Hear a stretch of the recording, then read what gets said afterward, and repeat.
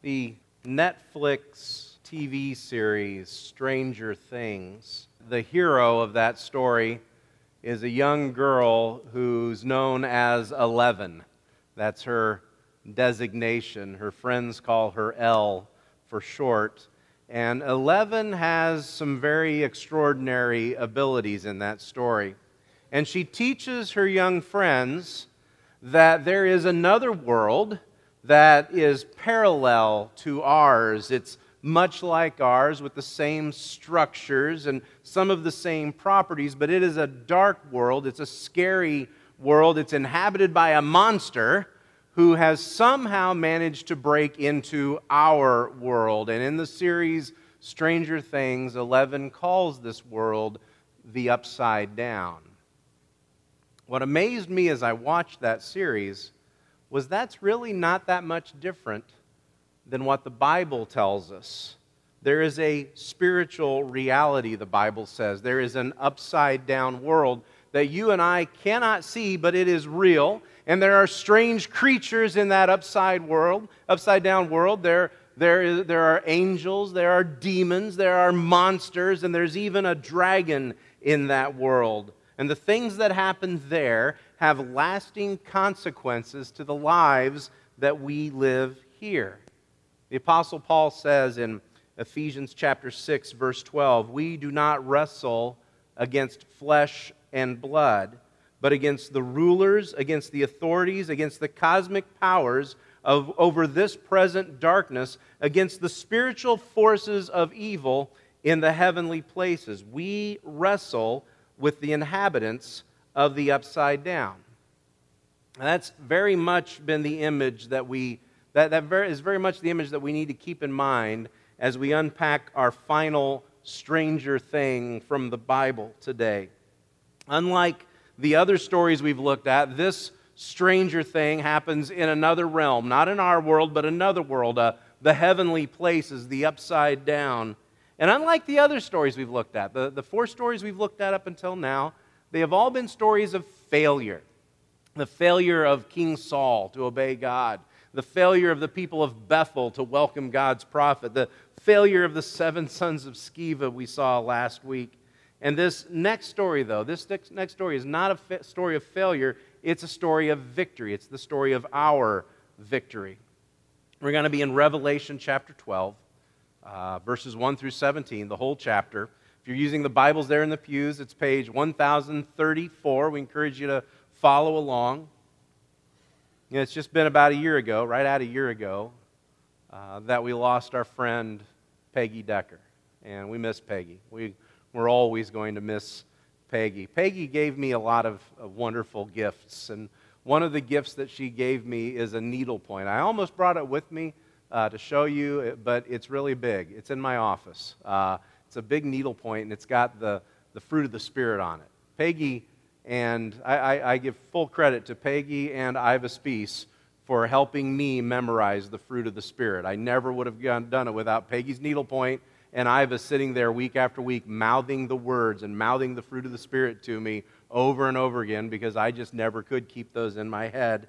But it's this beautiful needlepoint of the fruit of the Spirit, and it is beautiful. But what fascinates me about needlepoint, I don't know if you're like this, what fascinates me about needlepoint is not the picture on the front.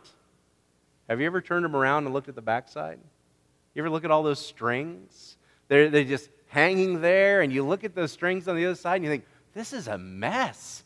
This is weird. I can't tell what this is. It's all these different colored strings, and it makes no sense at all, and it's the upside down of the needlepoint. So on the front, you've got that beautiful picture. You've got that beautiful pattern. You've got that amazing detail. But at the backside is a mess of strings and threads, and you can't really tell what the picture is. Well, that's what this story today is. You see, the first thing that we have to grasp is that there is a spiritual battle going on that we cannot see. It's the other side of our world. We're looking in the book of Revelation today. That's always a little scary when you're looking at Revelation. There's no other book of the Bible that's more misunderstood, that's more misused, that is more abused and ignored than the book of Revelation. And all of those are wrong responses, to misuse it and to ignore it. The only book of the Bible that promises a blessing for those who hear the words and obey them is the book of Revelation. And so when we come to it, we ought to kind of be like Jacob. Remember Jacob back in Genesis? He wrestles with God all night long. And as day's breaking, he won't let go of God. He says, I'm not going to let go of you until you bless me. And that's what we ought to do with Revelation. We ought to say, we're not going to let go of you until you bless us. And so we read chapter 12, beginning in verse 1. A great sign appeared in heaven. A woman clothed with the sun, with the moon under her feet, and on her head a crown of 12 stars. And she was pregnant, and she was crying out in the pains of birth and the agony of giving birth. And another sign appeared in heaven. Behold, a great red dragon with 7 heads, 10 horns, and on his heads 7 diadems. And his tail swept down 1/3 of the stars of heaven and cast them into the earth. And the dragon stood before the woman who was about to give birth, so that when she bore her child, he might devour it. And she gave birth to a male child, one who is to rule all the nations with a rod of iron. But her child was caught up to God and to his throne. And the woman fled into the wilderness, where she has a place prepared by God, in which she is to be nourished for 1,260 days. So who is this woman? Well, she's pregnant. We see that in the story. She is clothed with the sun. She is wearing a crown. But if we're paying attention to all the details here, we first of all have to notice this is a sign. And where is it a sign? It is a sign in heaven. And so if we're looking for an earthly corresponding picture, we may have a hard time finding it. This is a sign in heaven. So are we going to find an earthly identity for this woman? Well, maybe we will. It's a woman. So could this woman be Eve? Could she be Eve? Eve, the mother of all living. Eve, the one to whom was promised that through your offspring would smash the head of the serpent. Your offspring would provide victory. And we could look at that and say, well, yeah, that's a picture of Eve right there in that story. We say, yeah, that's who she is. Could she be Israel? She's wearing a crown on her head, and she has 12 stars, 12 tribes in Israel. So could she be Israel? Israel, the nation through whom the Messiah was promised, and this is obviously the Messiah she's giving birth to. Is it Israel? Well, yes, of course it's Israel. Could it be Mary? Yeah, Mary, she's a pregnant woman. She's about to give birth to a son. It's very obvious the son is Jesus. So is it Mary? Well, obviously the answer is that it's Mary. Now wait a minute. Could she be the church? Could she be a representation of the church, which brings Christ into the world and shares his message and shares the gospel? Yes, obviously, this is the church. Well, if she's the church, could she be you and me? Could she be us when Christ is born within us? Is there something of us in this? Well, that's the answer. That's obviously the answer. Here's the point. It's a sign. What do signs do? Signs point to something. Signs show you a reality. They point to something. What's this sign pointing to? This sign is pointing to a spiritual battle that you and I cannot see. This woman is about to give birth to a king, to a ruler, to a conqueror. And then there's a dragon. And the dragon is red. The dragon has 7 heads. He has 10 horns. He has 7 crowns. And he is waiting to devour the baby that the woman is about to give birth to. What a wonderful image that is, right? We look into the details. There's a lot here. There's the promise of new life. There is the promise of victory, but there is also danger, horrifying and huge danger in the form of this dragon. If you remember back in July and August, we spent 7 weeks looking at the 7 churches from the book of Revelation. Those 7 churches were the original recipients of this book. And so the question that we have to ask, what we cannot avoid when we approach the book of Revelation, is what did this mean to those 7 churches? Because you and I are kind of looking over their shoulders, reading over their shoulders and saying, well, what did it mean to them? And any meaning that we thrust on it from ourselves, any symbols that we put on it from ourselves, we can't do that. We have to first ask, what did it mean to them? If it meant nothing to them, then John would not have written it. Jesus would not have given it. So what did this mean to those suffering, persecuted, weary believers? These 6 verses provide good news. The good news is heaven is aware that you have an enemy. Heaven is aware that you have a big, ugly, and vicious and hungry enemy who is big, bad, and powerful. But the promise is here, God will preserve you. He will defeat your enemy. Reading over their shoulder, you and I need to hear that also. We need to hear that just as much as those first 7 churches, because there's days when we feel defeated. There's days when we feel deflated. There's days when we feel denied. There's days when we feel depressed. Life hits us big and hard, and we get knocked down, and it's easy to think, let's just give up. We've already lost. We've lost this war. We've lost this battle, because we can't see the spiritual reality that's around us. But you read this and you know, and the woman fled into the wilderness, there in verse 6, the woman fled into the wilderness where she has a place prepared by God. Things are going to be okay. There's a spiritual reality that we can't see. We also need to understand that through that spiritual reality, we can have confidence. We can have confidence that Christ has already won the victory. There's one thing you have to watch out for when you're reading Revelation, and it's a big word. I'm going to teach you a big word today. One thing you got to watch out for in Revelation is something called recapitulation. That's a big word. What does recapitulation mean? Recapitulation is telling the same story, but from a different point of view. Your kids do it to you, right? They come home, you come home and you see the mess. They have a different story. They have a different perspective. It wasn't my fault. It just happened. The pie fell off the counter somehow. I had nothing to do with it.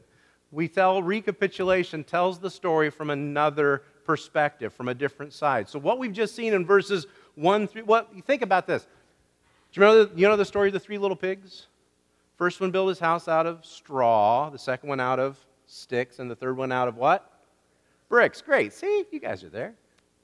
That's the 3 little pigs. But have you ever read the 3 little pigs story from the perspective of the big bad wolf? Have you read that one? It's a whole different story. It's all just this big misunderstanding. He didn't mean to knock their houses down. He had the sneezes, and that's, it was just a big misunderstanding. Well, that's what we have. We have a recapitulation of the story here in verses 7 through 12. It's the same story. It's the same dragon. It's the same danger, but we've got a different perspective. Rather than the perspective of this pregnant woman, we have the perspective of a warrior. We have a warrior's perspective on the story. And the result is it's not just about God preserving, it's about victory. I want to start out just with verses 7 through 9 to start with. Now war arose in heaven.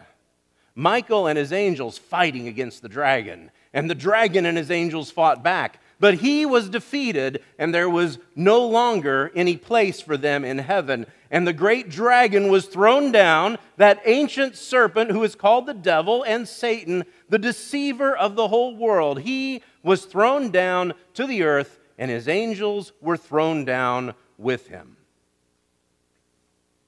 Chances are, growing up, you heard the story that Satan was once an angel.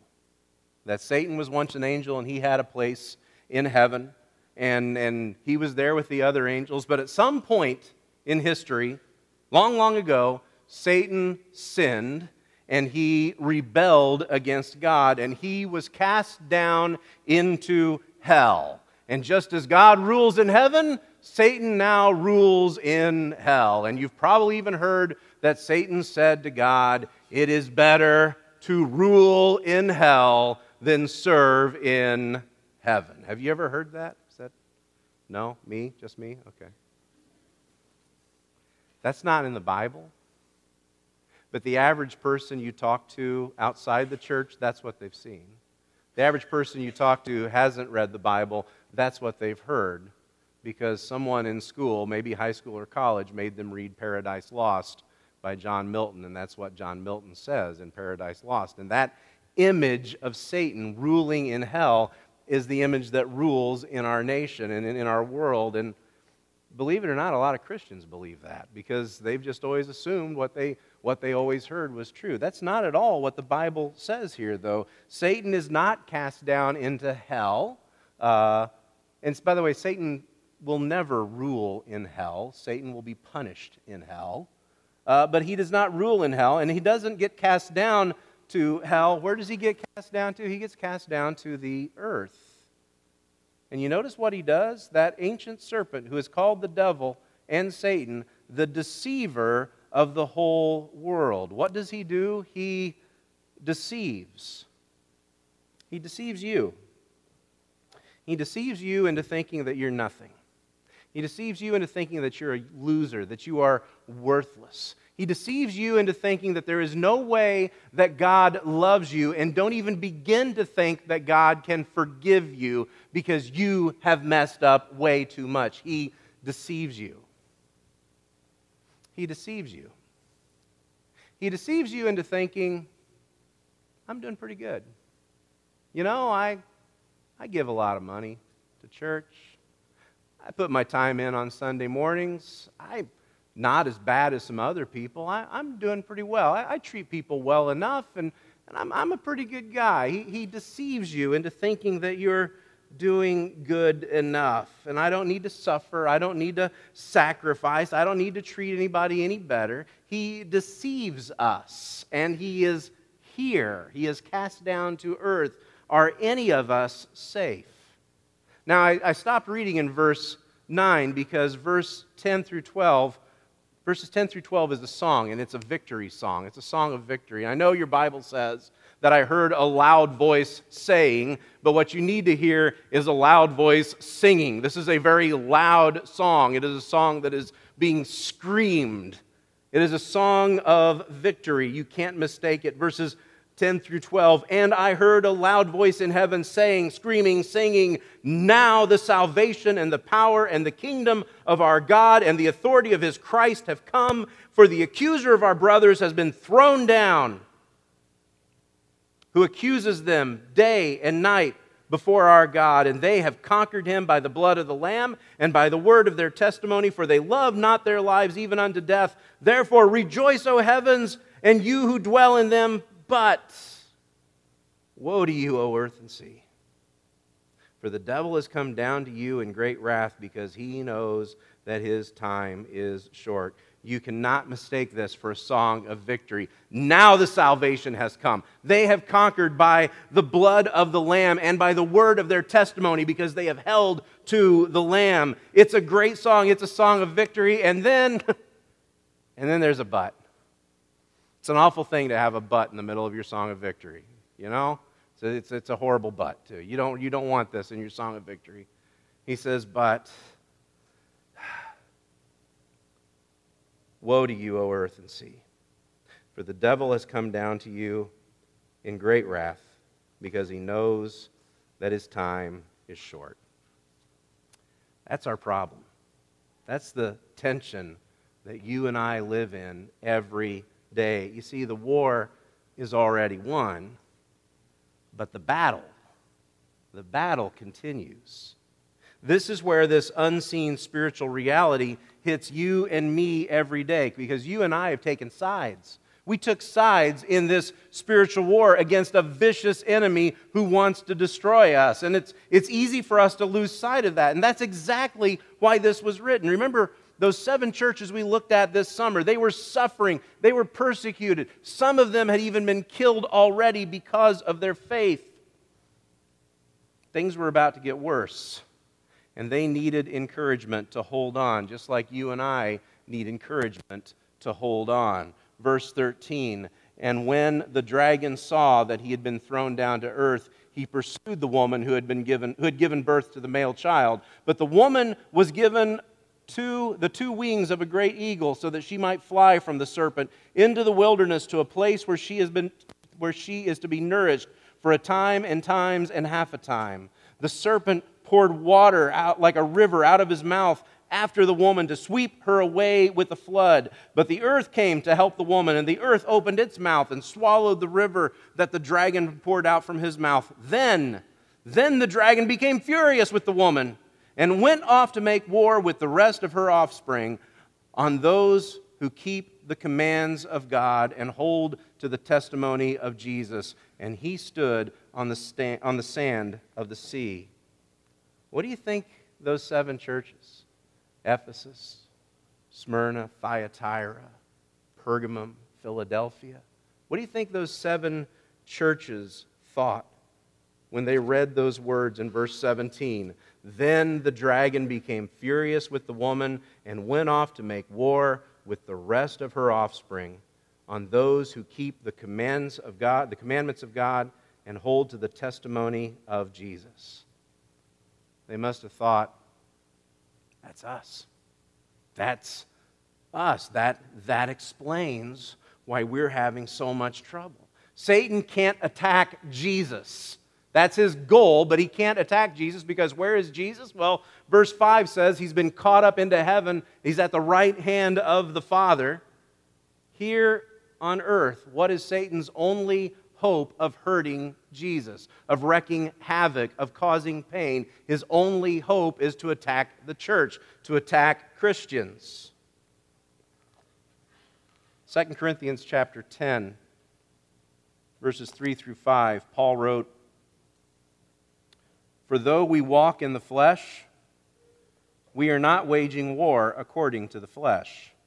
For the weapons of our warfare are not of the flesh, but have divine power to destroy strongholds. We destroy arguments and every lofty opinion raised against the knowledge of God, and take every thought captive to obey Christ."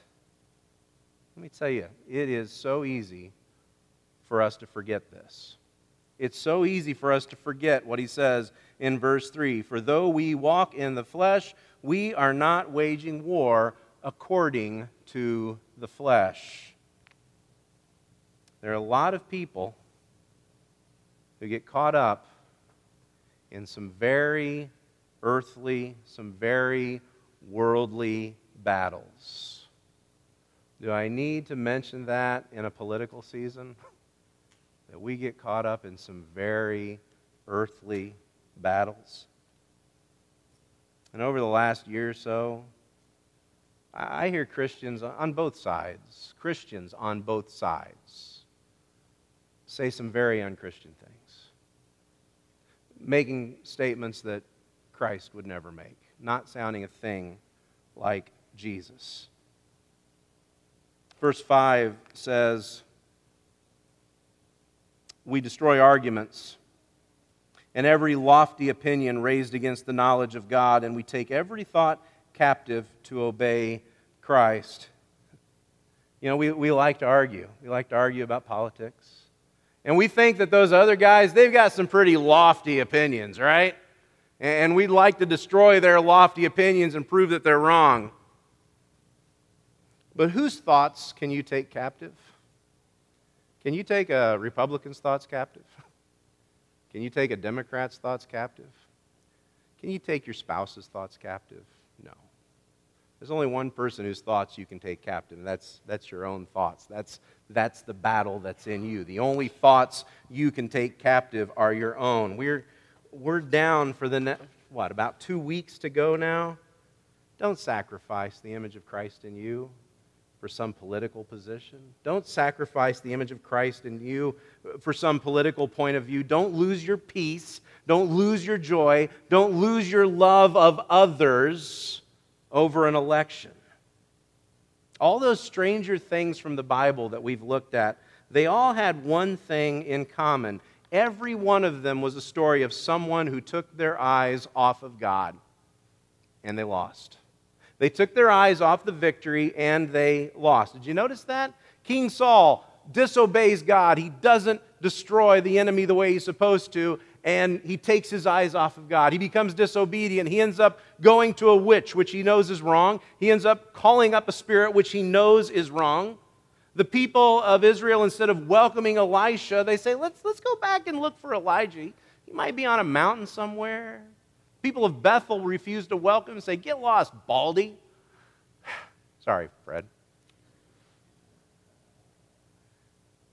Sons of Sceva don't even know who Jesus is, and they're trying to defeat spiritual forces.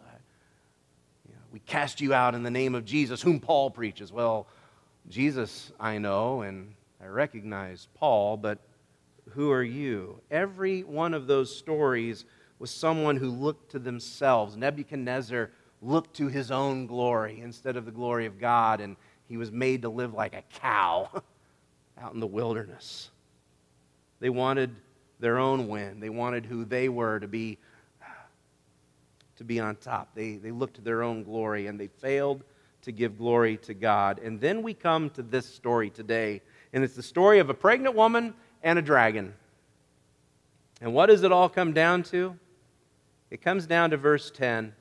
And I heard a loud voice in heaven saying, now the salvation and the power and the kingdom of our God and the authority of his Christ have come, for the accuser of our brothers has been thrown down, who accuses them day and night before our God.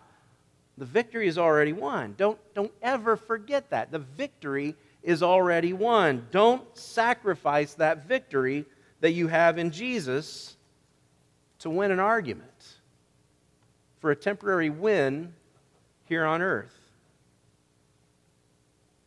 Do you know Christmas is less than 2 months away? You guys aren't worried about Christmas right now, are you? You're thinking about other things.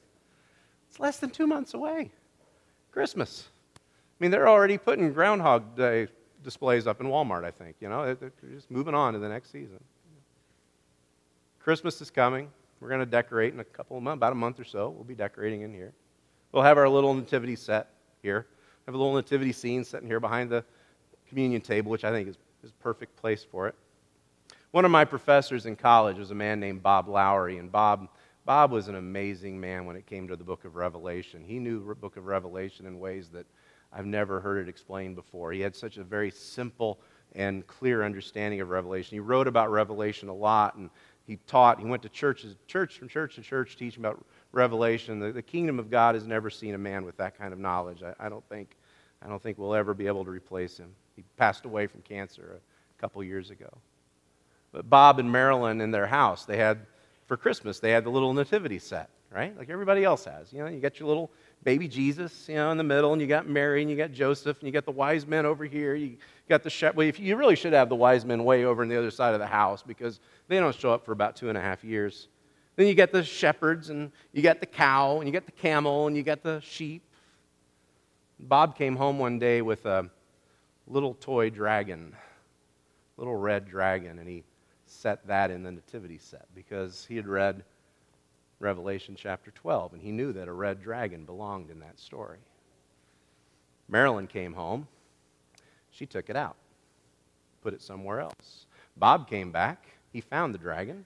He put it back in there. Marilyn came back. She took it back out. This went on and on every year. Bob had read Revelation chapter 12, and he knew that dragon belonged in the story. Marilyn had read Revelation chapter 12, verse 10. Now the victory has come, and she knew that dragon did not belong in the story. They were both right. There will be days in your life when you really see that dragon. There will be days when that dragon, even though he's in the upside down, you'll know he's there. And you'll know that he is the one who is causing havoc and causing pain because he can't get to Jesus, but he can get to you, and he will mess you up.